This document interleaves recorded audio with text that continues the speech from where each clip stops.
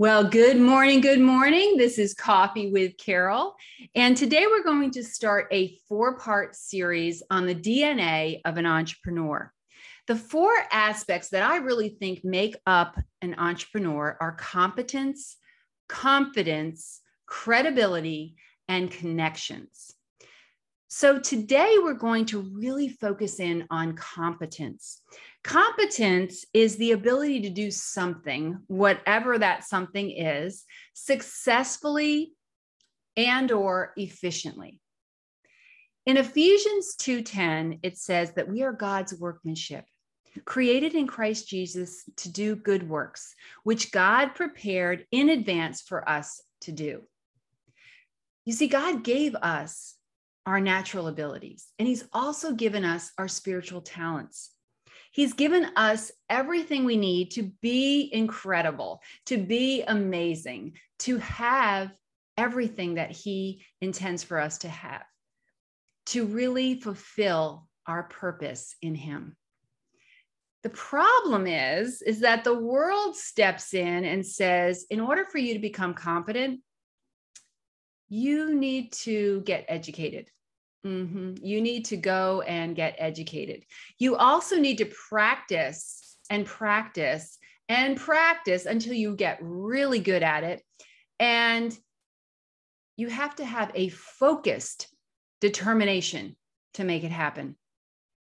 The world dangles this almighty dollar in front of our eyes. And I was definitely attracted to that. But it dangles that dollar in front of you and says, seek this, find something that you like to do that you might be a little bit good at, but that you can get your competence in and get a really good paycheck at the same time, because that's going to make you happy in life. You're going to have more of everything that you want. Parents even encourage their children who want to do that modest career, the career that doesn't pay a lot, but they really have a desire to do. They encourage them to, no, go get an education and go for something that's going to pad your bank account a little bit more. Our education system sells us a dream of having more through educational competence, right? But then your grades and how well you complete those courses actually determines your success and your competence in that area. If you don't do very well, you are told, maybe this is for you. You're told that you're incompetent. You may be labeled in that way. And it reminds me of a story of the animals who decided to start a school. And the courses included running, climbing, swimming, and flying. And they decided that every single animal should take all the courses, all the same. And that's where the problem started. You see, the duck was better than his teacher in swimming, but he made only passing grades in flying, and he was extremely poor in running and climbing. So they made him drop out of swimming and stay after school to practice his running.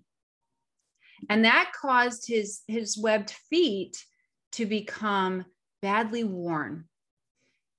And his grade in swimming, which was an A, now dropped below a C.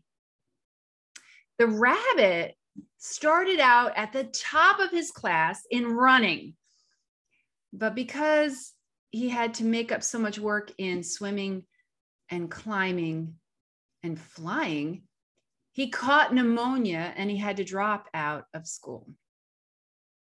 The squirrel, he showed outstanding ability in climbing, but he was extremely frustrated in his flying class because the teacher insisted the only way to really be able to fly was to start from the ground. And he wanted to start from the top of the tree. The eagle, He was an extremely difficult student. He was disciplined for being a nonconformist because in climbing class, well, he beat all the others to the top of the tree, but he insisted on using his own way to get there. And finally, because he refused to participate in all the other classes, he was expelled. You know, I think we can look at our lives and think, you know, maybe that's what's happened to us. You know, if you're a duck, you're good at swimming. If you're a rabbit, you're really good at running. If you're a squirrel, you are excellent at climbing. And if you're an eagle, well, you are meant to do things a certain way, your own way, a creative way, a unique way, right? I think that more of us are eagles in our entrepreneur business than we are anything else. So what if instead of following what the world says that we need to do, or trying to be what we're not, what if instead we just turn to God and ask for some guidance and discernment and wisdom? What if we said, hey, God, what do I need to learn? Where do I need to grow? And what needs to change in order for me to tap into the gifts that you've given me? He's already gifted you with everything that you need. But who are you listening to? And where are you getting all your instructions? Don't go to Google and ask this question.